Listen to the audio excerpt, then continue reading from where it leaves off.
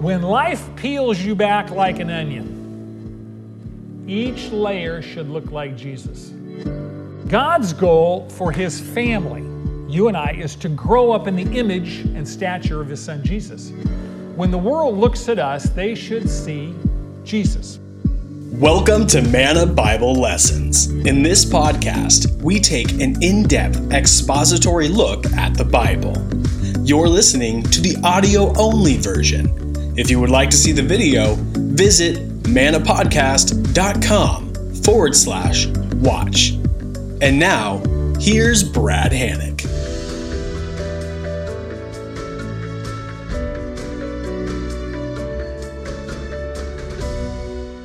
Fellow students, if you could turn to Ephesians chapter 4.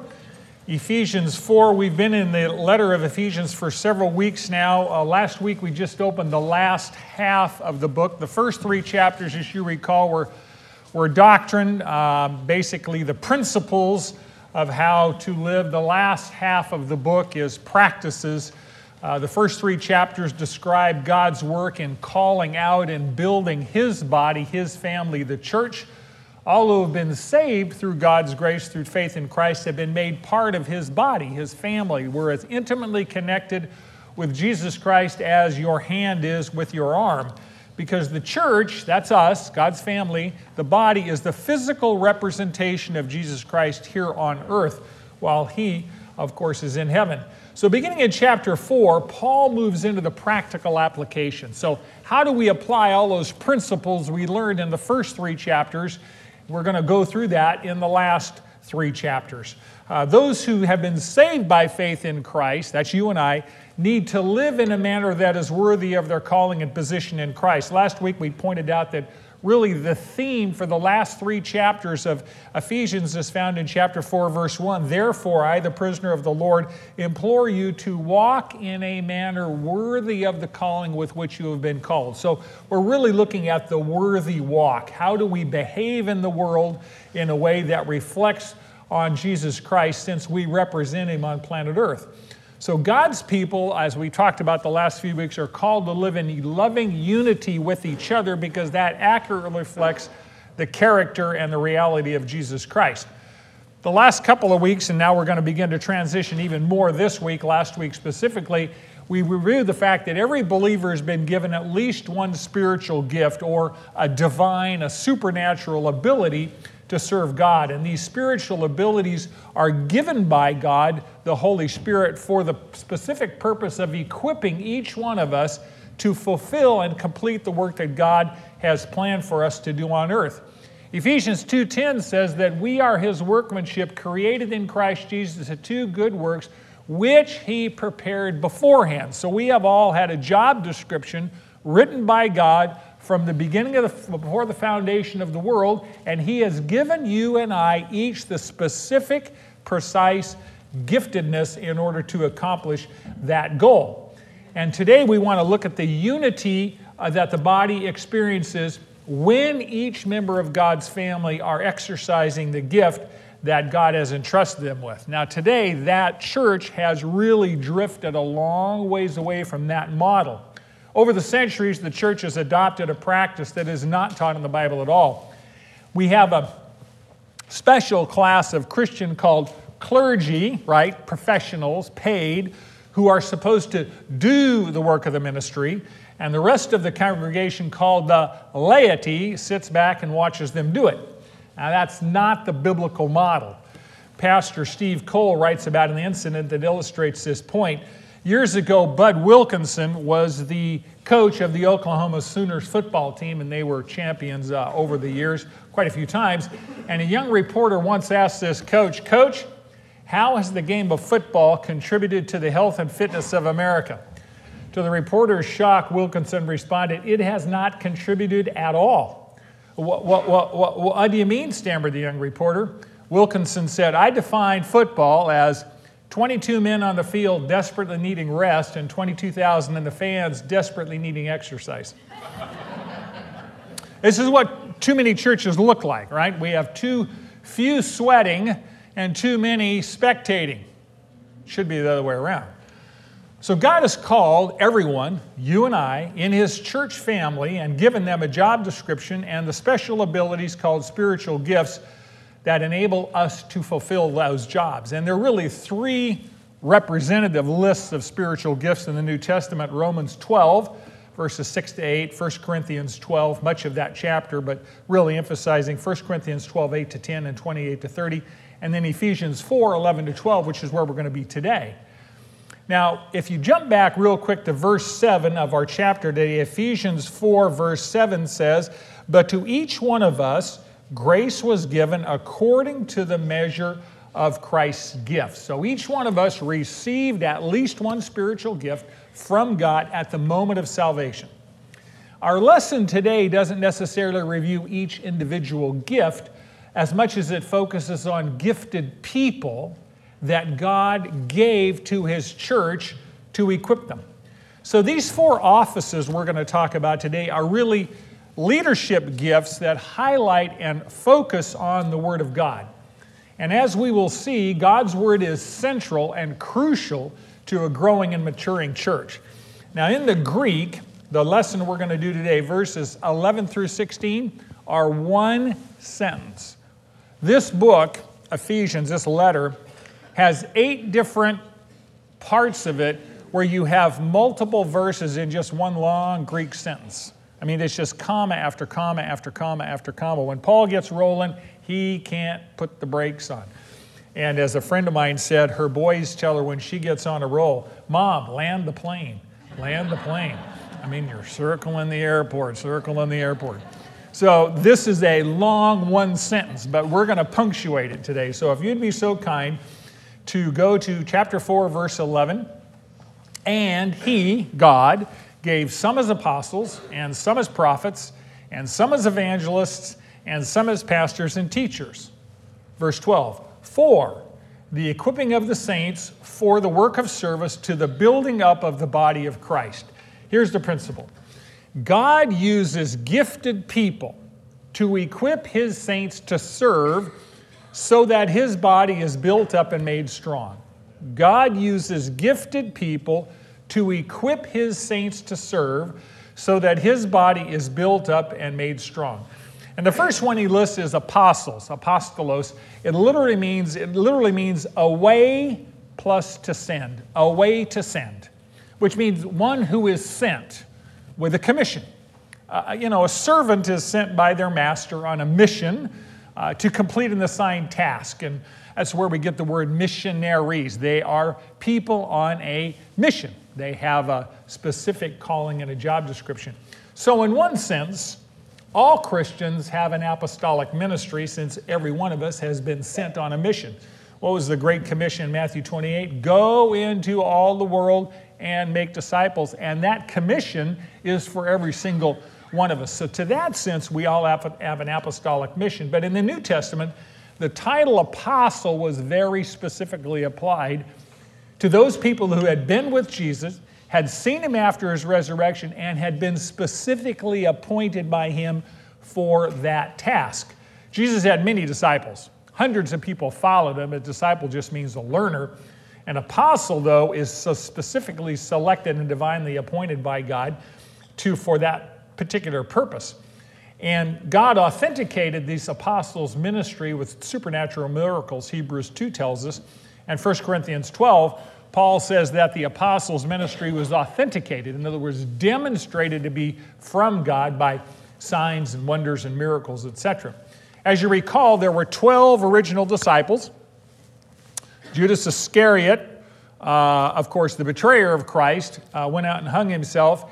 And in the first chapters of Acts, they drew lots, and Matthias became the one who replaced Judas, and he was numbered as one of the 12. So he was an apostle, and so was Paul, who was called by God directly on the road to Damascus, met Jesus face to face, and was commissioned by Jesus as an apostle. Now, the apostles were involved in laying the foundation for the church, and they did that through writing much of the New Testament, if not all of it. I think the only book in the New Testament that I can recall that was not written by an apostle was Luke and Acts, because Luke was not an apostle, but the other 12, John, Paul, etc., and the Gospels written by apostles. They were the church planters. They carried the gospel to the Jews and to the Gentiles. And the office of apostleship, from a biblical standpoint, died in AD 95 when the Apostle John died. So that office ceased to exist because we have the Word of God. We do not have any new revelation. The second office mentioned here, God gave apostles and prophets. And prophets literally means for to speak, for to speak. And it literally means foretellers, and forthtellers. There's a difference. A person who speaks forth for God. They proclaim the Word of God as revealed by the Holy Spirit. See, before the Bible was written, we didn't have the written Word of God, so God spoke His Word directly through human instruments. And those were called prophets. The Holy Spirit spoke through them. Now, we often think of a prophet as only one who foretells the future. In other words, they predict the future. And that is a function of a biblical prophet, but that was generally not even their major job description. The bulk of the time, a prophet spoke for God. He spoke the truth that God, the Holy Spirit, had revealed to him, and he spoke that truth to whomever God told him needed to hear it. In the Old Testament, very, very often, you will read the words, and the word of the Lord came to blank. Jeremiah, the word of the Lord came to Jonah, the word of the Lord came to Isaiah, the word of the Lord. That's the Holy Spirit speaking what He wants that individual to say to the people who He wants to say it to. Isaiah generally spoke to the nation. The word of the Lord came to Jonah and said what? Jonah, pack your bags, go to Nineveh. Of course, Jonah didn't want to go. God has ways of dealing with that. You know, you can't swim that far. I'll send a whale and we'll take you there, right? Or a fish. So today, we generally don't have prophets. As a matter of fact, I guarantee we don't have prophets who bring us new revelation on par with Scripture. God, the Holy Spirit, teaches us today through what? What you have in your lap, the written Word of God, the Bible. The canon of Scripture, the objective of Scripture, the body of Scripture is closed. God is not adding any new revelation to His written Word. His written Word is complete. It is finished as is. So one of the ways you want to tell a false prophet, very, very simple. Anyone who claims to have new revelation from God that's on par with Scripture is a false prophet. It's real simple. The end of Revelation says anybody who adds to this book, anybody who takes away from this book, bad things happen, significantly bad things. So God does not add new revelation to His Word. He said everything He wants to say. And we simply, at this point in time, don't need new revelation. What we need to do is obey what we already know. Amen?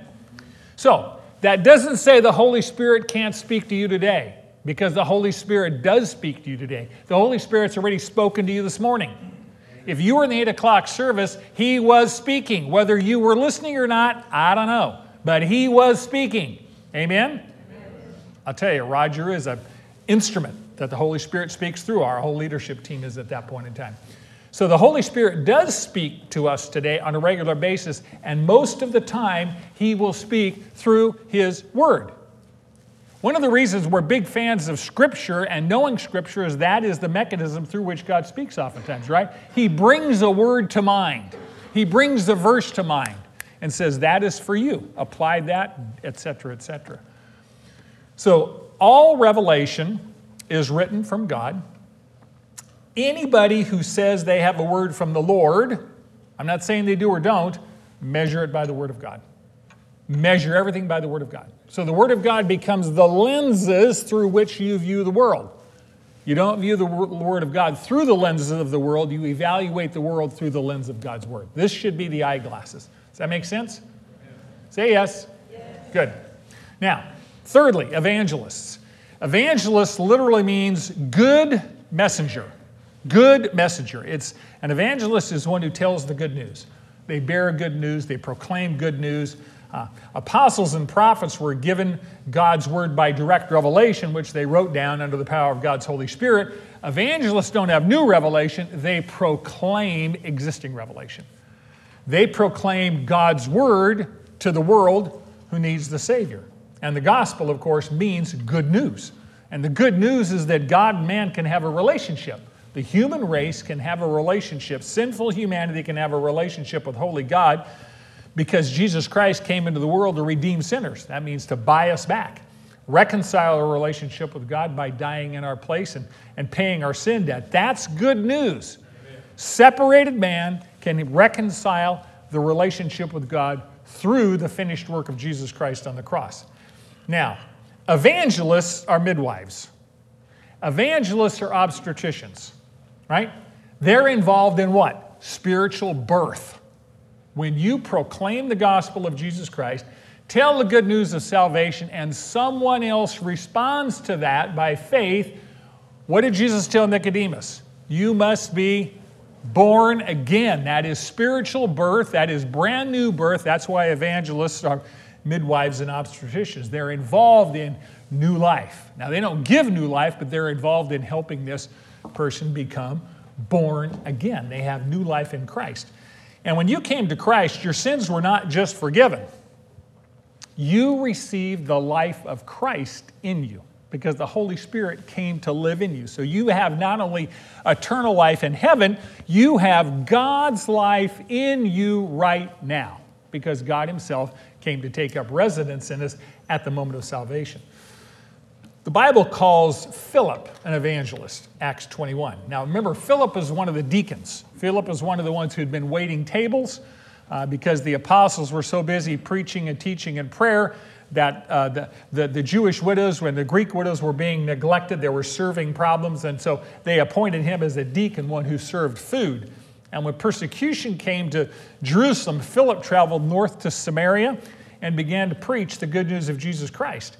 And Acts 8 tells us that God authenticated that ministry through many, many miracles, and so many, many people came to Christ through Philip the evangelist. This was the same Philip that the Holy Spirit says, I want you to go to the Gaza Road in the desert. I've got a divine appointment with you with the eunuch, the Ethiopian eunuch, who was the treasurer for Queen Candace of Ethiopia. He was a massively important person. He was kind of the CFO, Chief Financial Officer for that entire nation, and he was on the Gaza Road, and God told Philip, I want you to go and bring the gospel to this person, and of course he did, and so the gospel came to Africa through this particular person. So some of us in this room have the spiritual gift of evangelism.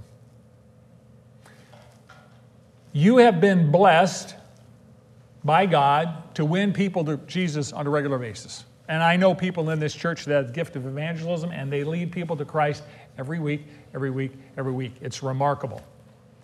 However, not all of us have that gift, but every one of us are called to be witnesses. Every one of us are called to be witnesses. Matthew 28, go be a witness. A witness tells what you know. Have you ever been called into court as a witness? You're just called to tell what you know. Well, you can tell people what you know. What do you know? You can tell people what Jesus has done in your life. That's a witness, right? We're all called to tell people what Jesus has done in our life and who he is. So we have apostles, prophets, evangelists, and now we have pastor-teacher. Now, some see this description as referring to two different people, a pastor and a teacher separately. And of course, in this view, all pastors are teachers, but not all teachers are pastors. Other commentators view this gift as one set. Pastor-teacher is one office, and you have two separate ministries. A pastor-teacher is someone who leads a flock, a body of Christ, a local church, and they both pastor that church and they teach in that church. So the word pastor literally means a herdsman, a shepherd. A pastor is a shepherd. This means that the local church, of course, is a flock of sheep who need shepherding. And Pastor Roger has said over and over, every pastor needs a pastor. So none of us can say, I don't need shepherding. The shepherds need shepherding. All of us need shepherding. And of course, Jesus Christ is the good shepherd, the perfect shepherd. And he said that people are like sheep who need a shepherd. Our very own Doug and Holly Colhane have a shepherding ministry around the world, and they teach us that shepherds do at least three things. There's threefold job description. Number one, shepherds provide for the needs of their sheep. They provide. That's the ministry of provision. In John 10:19, Jesus said, John 10:9, I am the door. If anyone enters through me, he will be saved and will go in and out and what? Find pasture. That's nutrition, that's food, that's provision for the sheep. Second thing, shepherds protect. Shepherds protect their sheep from harm. You should be looking at this saying, oh, pastors provide, pastors protect. That's exactly right. That's where we're going. Jesus said, I am the good shepherd. The good shepherd lays down his life for his sheep. Now today, most of us are not going to be expected to physically lay down our life in one incident of martyrdom for someone else. But I will tell you how you know someone loves you. When they lay down their time for you. That's laying down your life, because life is time. You know someone loves you when they lay down their time for you. They sacrifice their schedule. They prioritize you on their calendar. They give up stuff that's important to them to be available to serve and meet your needs. That's laying down your life. And quite frankly, that's much harder than just dying. You die once. Then you're in heaven. It's over with. Laying down your life one day at a time for the people who you are responsible for, that's daily sacrifice your life. And that's what shepherds do. Number 3, shepherds are always present with their sheep. So shepherds provide, protect, and shepherds are always present with their sheep. John 10:3. Jesus said, the sheep hear his voice, and he calls his own sheep by name and leads them out. When he puts forth all his own, he goes ahead of them, and the sheep follow him because they know his voice. The number one arena that most of us in this room are shepherds is with your children and grandchildren. And you can delegate a lot of things, but you can't delegate that. And if you don't know your grandchildren by name, you need to know their middle names, you need to know their birth dates. You need to spend time with them insofar as you can. I know sometimes mom and dad get in the way of that. You got to say, Mom and Dad, just give me time with the grandkids. Children are an altered state of consciousness. You ever held a grandchild? Are they an altered state of consciousness? Don't they put you in another space? That's exactly right. You are their shepherd, among other things. You're not their only shepherd. Mom and Dad are their shepherds. I get that. But you shepherd your children and your grandchildren and whoever the Lord brings into your case, into your life. So Paul says, pastors, teachers, you feed people God's all-sufficient word. And one of the reasons that Marilyn and I came to this church 15 years ago is the word of God was taught straight up. Thus says the Lord, and we heard the truth and we heard the love of Jesus Christ, and that's one of the reasons we came here 15, 16 years ago. Number 2, shepherds protect the flock from false teaching. And one of the ways you do that is by exposure to truth and, of course, serve them through encouragement and exhortation. And shepherds know their sheep by name because they spend time with them. They're available. Okay? All right, let's talk about teachers a little bit. A teacher is one who explains the things of God to others. So when we talk about we exposit the Word of God, that just means you explain the Word of God. Exposit just means explain. So a teacher of God's Word must first be a student of God's Word. You don't hear Roger, Phil, Andrew, Brian stand up and teach on Sunday morning without being prepared. They are prepared. They have done the homework. You know they've been in the Word that week. Folks, there is no substitute for the hours. You just will pay the time in hours or it won't be there. You don't need to be brilliant to be a teacher, but you do need to be diligent. Read the text, explain the text, apply the text. That's real simple. What does God say? What does He mean? How do I obey it? This is not tough to understand. So, if evangelists are obstetricians, then pastors, teachers are pediatricians. They're involved in the growth, in the maturity, as baby Christians grow up into maturity. Pastors lead, feed, guard, and guide God's lambs as they grow up into full-grown, mature Christians. And that's the next phrase. They do all this for the equipping of the saints, so that you and I, the saints, would be equipped. And equipped in the Greek literally means mending nets, or it's a healing ministry, making well. It literally refers to restoring a dislocated limb or setting a broken bone, right? So when the body of Christ is fragmented and disunited and divided, It's like having a body with dislocated limbs or broken bones that needs setting, it needs restoration, it needs healing, it needs mending. Equipping also could mean furnishing a room to make it ready for a guest. When you remodel a house, you bring the walls, the room down to the walls, and you have this open room. Or when you buy a new house and you walk into a room and it's all vacant, right? An empty house when you're going to buy it, and you see all these rooms. And some people have the gift of being able to imagine what that room would look like with all the furniture and stuff. Some people like me do not have that gift. So somebody who's got a computer that can kind of plug in what it looks like if you move this from here to here, that's really useful, so I can see what it's going to look like. Well, equipping literally can mean furnishing a room. So when we say that pastors, teachers equip us for the work of ministry, it could mean to prepare, to furnish, to restore, to mend. For example, if you're a soldier and you're on a mission, your equipment has to be prepared. It has to be ready. When you're equipped, you're fit for carrying out important responsibilities. So the primary tool a pastor or teacher uses to equip us is God's Word. God's Word is the primary tool for equipment. 2 Timothy 3:16. Pastor spent the entire sermon on this last week. All Scripture is inspired by God and profitable for 4 things: teaching, reproof, correction, training in righteousness, so that the man or woman of God may be adequate, thoroughly equipped, thoroughly prepared, thoroughly made ready for every good work. Warren Wiersbe says, God's Word teaches what is right, shows us what is not right, tells us how to get right and how to stay right. Now, teaching is what's right, reproof is what's not right, correction is how to get right, and training is how to stay right. The Word of God does it all. That's why regular daily exposure to God's Word is essential. If you ate God's Word with the same regularity you ate food, the results would be amazing. I was going to say something else, but I'm glad I didn't say it. Okay, how would we like to be spiritually obese, right? I mean, come on. So, God gifts leaders as evangelists and pastors, teachers, and then gives those gifted individuals to His church family.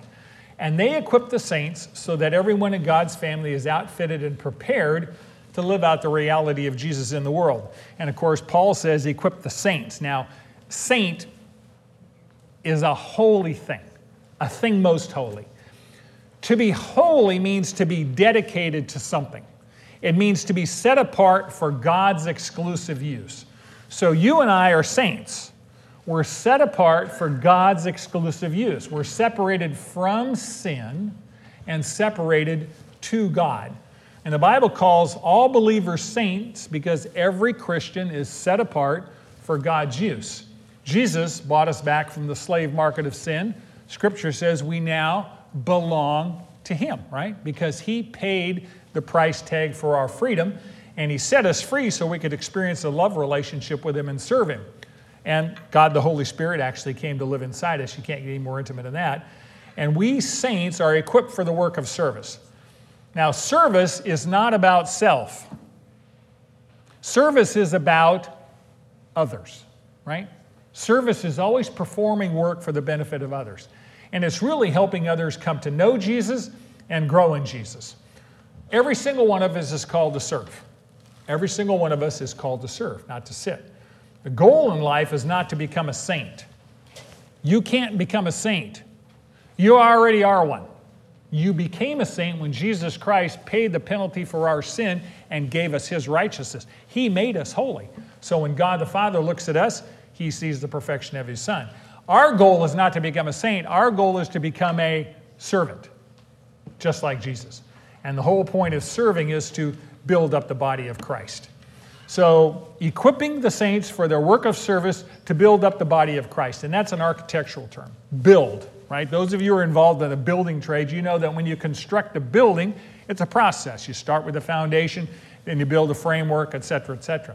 Now, back in the day, they didn't use wood a lot in Palestine. There's not a lot of wood, but there are a lot of rocks. Israel is really a kind of a gravel pile. And so they built stuff stone by stone by stone by stone according to a blueprint and a design.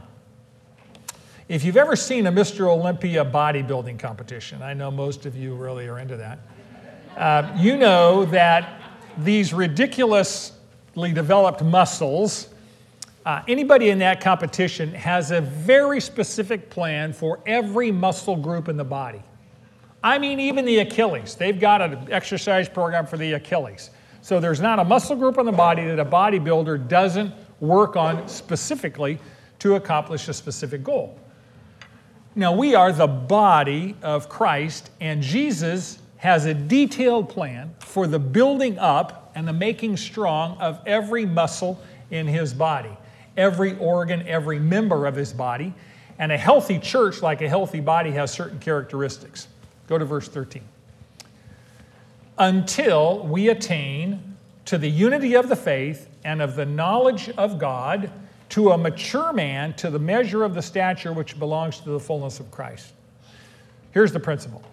A healthy church is united around the truth of God's word, is growing in their relationship with Jesus, and is making measurable progress towards spiritual maturity. A healthy church is united around the truth of God's word, is growing in their relationship with Jesus, and is making measurable progress towards spiritual maturity. Now, there are three goals he obviously lists here. When all believers are equipped and exercising their abilities, the church is united, the church is growing in their love relationship with Jesus, and the church is maturing and becoming more and more like Jesus. Now, the church in Paul's day in Ephesus was not united. I mean, it was separated. They had Jewish and Gentile differences, rich and poor differences, slave and free differences. There was a lot of division and separation. And of course, one of Satan's tactics is to divide, right? United we stand, divided we fall. So Paul talks about the unity of faith. What he's talking about is a healthy church agrees upon the centrality of the Word of God. A healthy church agrees upon the essential nature, the absolute truth of the Word of God. The more we know Jesus personally, the more we study His Word, the more we will experience unity because we're united around truth, which is what we talked about last week. All unity has to be built on truth. Secondly, the church grows in their love for Jesus. When they talk about the knowledge of the Son of God, we're not talking about just Bible knowledge. We're talking about relational knowledge. You can know a lot about somebody, but until you actually meet them and interact with them, this is one of the reasons, okay, I'm really going to go off script here. Online stuff is not the same as face-to-face stuff. Right? I'm not saying online is not a useful tool. It's extremely useful. It's very, very useful. Use it. But at the end of the day, you don't marry somebody probably, hopefully, until you've had some face time. Just saying, right? There's a difference between knowing about somebody and actually experiencing them. So when Paul talks about growing in the knowledge of the Son of God, he's not talking about, I've got 3,000 verses or 500 verses memorized. He said, do you have an experience with Jesus that is deepening, that is getting more intimate and richer? That knowledge is yadha. It's an intimate knowledge, experiential knowledge. And he says that needs to happen in a healthy church. And of course, lastly, the church is growing into maturity. Here's the key to maturity. It's not knowledge. The key to maturity is habitual obedience. You want to become a mature Christian? It's real simple. Start obeying what you know. The more habitually you obey, the more you will grow. You cannot obey what you do not know, so we read and study the Word of God so we know. And the standard of our maturity is Jesus Christ. His character and conduct is the standard by which we measure our growth. I said measurable progress. You know, when I was a kid, I used to stand next to my dad sometimes and see how tall I was compared with him. when you're first grade, on tippy toes, right? And as I grew up and matured, I became closer and closer and closer to my dad's stature. They fed me so well, I grew 6 inches taller than him, right? And God's goal for his family, you and I, is to grow up in the image and stature of his son Jesus. When the world looks at us, they should see Jesus. We should be a chip off the old block. When life peels you back like an onion, each layer should look like Jesus. Unfortunately, when life peels us back, that's usually a painful process. And we stink like an onion. We don't always necessarily look like Jesus. It's not like the pineapple. One of the things about a pineapple? The outside doesn't look at all like the inside. You ever thought about that? Many Christians are experts at spiritual makeup. Paint up the outside to look as attractive as possible, but once you get on the inside, you find out that the beauty was only skin deep. That's not what he's talking about here. He said, I want you to measure up to the stature of Jesus Christ through and through from the inside out. Now, God has various means to help us grow more like Christ. First of all, he gives us the Holy Spirit, who perfects us and matures us. Galatians 3:2 says, the Galatians have come to faith in Christ, and now they're trying to grow in their faith by legalism.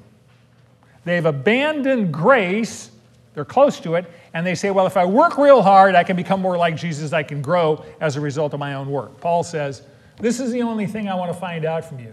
Did you receive the Spirit by the works of the law or by hearing with faith? Are you so foolish? Having begun by the Spirit, are you now being perfected by the flesh? He says, look, your spiritual maturity is dependent on walking by faith and obedience to the Holy Spirit. The Holy Spirit, of course, guides us and corrects us. Some of us, all of us have probably had the Holy Spirit nudge us this last week and say, you're wandering away, you're falling off course, right? That's the Holy Spirit leading us to maturity. The second way God grows us up after the Holy Spirit is he gives us trials and troubles to help us grow and mature spiritually. James 1. Now, this is a statement of faith. This is a statement of willful decision.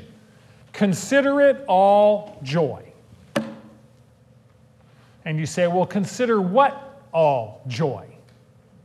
When you encounter various trials. He doesn't say if you encounter various trials. He says when you encounter. And you won't encounter one. You will encounter various, plural, trials and troubles. Is that not true? Do we not in the course of a week encounter various trials and troubles? Knowing, so why should we be joyful? Because we know that the testing of our faith produces endurance. And let endurance have its perfect results so that you may be perfect, which means mature and complete, lacking in nothing. So trials are resistance training. Trials are spiritual weight training. Trials make you sweat, and they exercise your faith muscle, only when they're exercised by troubles. God knows exactly which spiritual muscles in your body needs exercising, doesn't he? Which means this week he has a specific custom-designed set of troubles and trials for you this week that are your spiritual weight training. And I'm preaching to me too because I know he's got them for me. He has a specific spiritual exercise program already custom-designed from here for the rest of our life to grow us like Jesus. And your weight training program for spiritual development is different than mine in some cases. But the end result is the same. What? I want you to look like my son. I want you to measure up to the stature of Jesus Christ. And here's the area your muscles need development, and here's the area your muscles need development. So we look at the trials we go through and we go, man, I'm glad I don't have their trials. Of course, they're looking and going, man, glad I don't have their trials. God knows specifically what kind of spiritual weight training we need. And so when he gives it to us, he does because he wants to grow us up and mature us and make us strong in Christ. And the last thing he does, so with the Holy Spirit, troubles and trials, and then his word. He gives us his word as a means to maturity. 1 Peter 2:2. Like newborn babes long for the pure milk of the world so that by it you may grow in respect to salvation. Okay, verse 14. As a result of that, we are no longer to be children, tossed here and there by waves and carried about by every wind of doctrine, by the trickery of men, by craftiness and deceitful scheming. But, in contrast, speaking the truth in love, we are to grow up in all aspects into Him who is the head, even Christ. Here's the principle. A healthy church has spiritual discernment and stability and is motivated by love to speak the truth. Underline that last phrase. I reworded that 3 or 4 times. I was really struggling. I think that's from the Holy Spirit. A healthy church has spiritual discernment and stability and is motivated by love to speak the truth. Now, he's talking about young children. He talks about in the previous verses, mature, growing up, adulthood. And then he says, in contrast to that, young children are naive, young children are easily deceived, young children are confused, they don't have a great deal of discernment or self-discipline yet. Children tend to act on impulse, what feels good. They don't tend to think through the consequences of stuff. So we spend time with our young children. We teach them about stranger danger. We teach them, but when you come to a street, you do what? Look both ways. I mean, we're teaching them how to be aware of their world and practice discernment before they make decisions. He's contrasting spiritual immaturity and spiritual maturity. And immaturity, he says, is carried away by every wind of doctrine. It's like a sailboat without a rudder. Wherever the wind goes, that's where the boat goes. Has no independent stability. You know, Paul knew what he was talking about because Acts 27, he records how he survived a 14-day hurricane in the Mediterranean, and the winds were so strong they tore off the sails of the boat he was on and the rudder of the boat he was on. So the storm drove the ship wherever it wanted to go, and the sailors couldn't do anything but hang on. And he says that's a picture of immature Christians. They're tossed and shaken and driven about wherever the wind of the culture takes them, right? They don't have internal stability. They don't have an internal rudder. They're easily deceived. And of course, in our world today, there is no end of religious quackery, right? You don't have to go very far before you'll see something that'll attract the naive. Years ago, it was being slain in the spirit. And then there was holy laughter, and we had people barking like dogs. Someone says, well, I found the Gospel of Judas or the Gospel of Thomas or the Da Vinci Codes. There's always some new novel deception that Satan trots out to basically seduce the naive. And of course, cults specialize in enticing the immature who don't have a knowledge of the Word of God. And many false teachers, quite frankly, are very entertaining. They're very entertaining. They're very persuasive. They're great showmen. And they will seduce and entice the naive. Paul says, don't be naive. Don't be immature. I want you to grow up in the measure of Jesus Christ. And the best way to deal with counterfeits is to know the genuine. The best way to deal with false doctrine is to know what the Bible says. We are commanded to know the truth, live the truth, and speak the truth in love, literally truthing it in love. And our words that we speak are heard most effectively when our lifestyle demonstrates the truth we proclaim. Paul says the only adequate motive for our words and our deeds is love, and a healthy church balances and blends truth and love. Truth without love is brutality. And I just laid him out, cut him off at the ankles. Well, you didn't have a loving attitude. You used truth as a weapon, and that happens a lot. Of course, love without truth is simply hypocrisy and sentimentality. It's just mush. We all are one in the bond of love, and you worship demons and I worship Jesus, but we can get along. No, truth that's not unity that's not based on truth is not unity.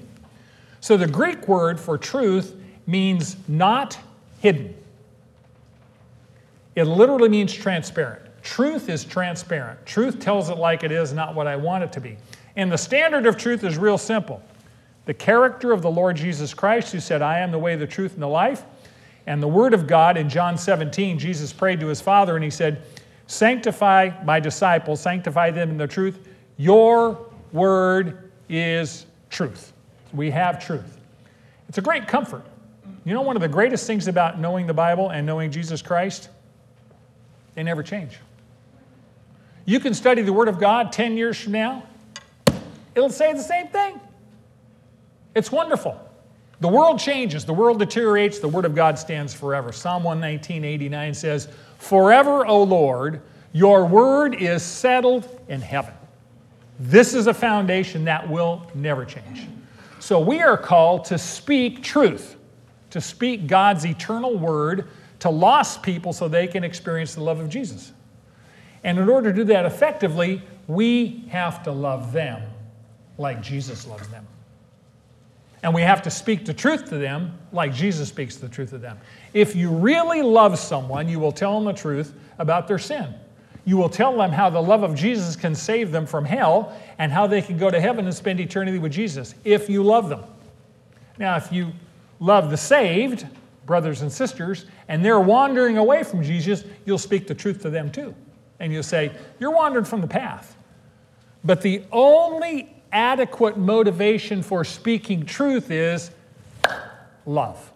My motive must be love, because that was the only motive for Jesus. For God so loved the world that he came and sent his son, the way, the truth, and the life. One commentator gave us a metaphor. It's kind of interesting. He says, truth is like the medicine that you need to get well, while love is the sugar that makes it palatable. Remember Mary Poppins? Yes. People don't care how much you know until they know how much you care.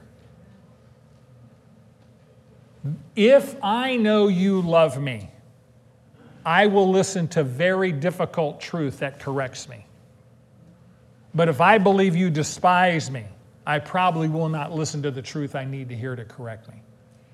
People can smell if you love them. They know. And if they feel your love, you speak truth, and you have a much higher opportunity for that to be heard. So the net of that is we are all to grow up in all aspects unto him. We're to grow into Christ-likeness. This is balanced maturity where every area of life comes under the lordship of Jesus Christ. You know, I'm not a bodybuilder. You can obviously tell that. I'm just skin and bones. But when you're bodybuilding, you exercise every muscle of the body, not just the ones you like. You know what happens if all areas of your life are not subject to Jesus Christ, but a few of them are? You wind up looking like Mr. Incredible. His upper body was magnificent, but the guy had skinny legs. I mean, really skinny legs. He should have worn looser pants. You know, just saying. I know he's a good guy, but Jesus Christ wants all aspects of our life to come under the authority of Jesus Christ. So we are developed like Jesus Christ in all areas of our life. And of course, the way that happens is we surrender every area of our life to him every day. And that way we grow more and more like him. Verse 16 gives us the final outcome. From whom the whole body, being fitted and held together by what every joint supplies, according to the proper working of every individual part, causes the growth of the body for the building up of itself in love. Here's the principle. A healthy church involves every member in ministry in the same way that a healthy body is the result of every member's proper function. A healthy church involves every member in ministry in the same way that a healthy body is the result of every member's proper function. Marty, are you doing prayer requests? We might want to get rolling. So let's talk about this. The whole body grows as each member carries out their proper function. The only way the whole body grows is if each member carries out their proper function. There are no insignificant body parts. Did you know that a few decades ago, actually more than that, but even last century, the evolutionary model and the brilliant, I'm saying that with great irony, people that followed it looked at the human body and says, you know, there's a bunch of organs in this body that are just surplus. We don't need them anymore. They're not needed. We don't need the appendix. Take it out. Evolution doesn't call for it anymore. Matter of fact, we don't need tonsils. Just take them out. There's all sorts of parts of the body that we thought were not necessary. Of course, that was our ignorance that did that. Now we wind up looking at the appendix and we go, whoa, the appendix is really good for gut bacteria. We really need that function. There are no spare body parts in your body. Every single one God designed for a purpose. The same thing is true of the church body. There are no spare body parts. God needs you to be doing what He called you to do, or His body is less healthy than it should be. And when every member is involved in the ministry God called you to do, and by the way, it's not what anybody else calls you to do, it's what God calls you to do, whatever that is, then His body becomes the healthiest it can be. You know, when even a small part of our body is malfunctioning, do you notice? Earlier this year, I had a bloody nose teaching this class, and I never thought that would happen. I thought, there's no pain, but it's really inconvenient, you know? You ever stubbed your toe? What are you thinking about? You're thinking about the toe. It dominates your attention, right? I fell off a planter box 14 months ago and injured this right wrist. And it's healing slowly. And the doctor says, well, Mr. Hannick, at your age, which I didn't want to hear, right? So I've been shifting more of the burden, unconscious, to the left hand. So now the left hand's getting overworked. The left shoulder's sore because the right hand's sore. So I'm compensating. Well, you know something? When each of us are not doing what God calls us to do, the body has to compensate. And it is less healthy than it should be if everyone was doing their part. Many hands make light work. So when members of Christ's body don't do what God equipped them to do, there's impairment. And God's intention is every single member of His church family would be involved in serving by using the spiritual gift God entrusted them to. So you have a spiritual gift. You have a supernatural, divine equipping. And God expects you to exercise that. And that's going to require some sweat, right? I don't know what that is, but the Holy Spirit does. And if you ask the Holy Spirit this week to show you, Lord, where do you want me to serve? Where do you want me to make a difference? How do you want me to build up your body? It could be the simplest of things. It doesn't have to be dramatic. It doesn't have to be a position. It could be making a phone call to somebody the Holy Spirit prompts you. Carolyn Stout sends cards every week. That's her ministry. That's her gift. I'm not calling her out, but all of you have a gift. Some of you sing. Some of you spend time with your grandchild. Floyd and Dana, 12 grandchildren. He's a stay-at-home grandpa. That's a ministry that's going to make a difference for 50, 60 years. You have grandchildren. Maybe your ministry is to pray for the grandkids. You think? Amen. This is not hard, but it's laying down your life and serving so the body of Christ is built up. And you know something? I know I talked about this last week. I need to say it again.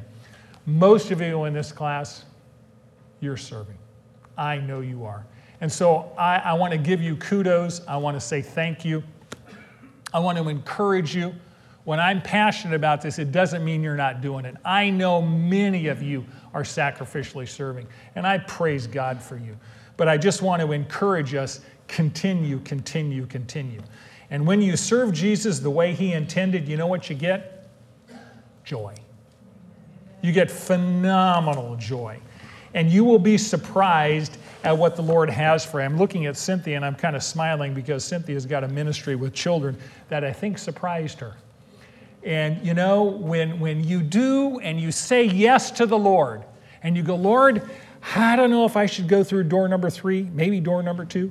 When you say yes and you get behind that door and He opens it up, you experience joy beyond your comprehension. Okay, let's summarize, and Marty will come up and lead us in prayer and praise. Number 1, God uses gifted people to equip His saints to serve so that His body is built up and made strong. Number 2, a healthy church is united around the truth of God's Word, is growing in their relationship with Jesus, and is making measurable progress towards spiritual maturity.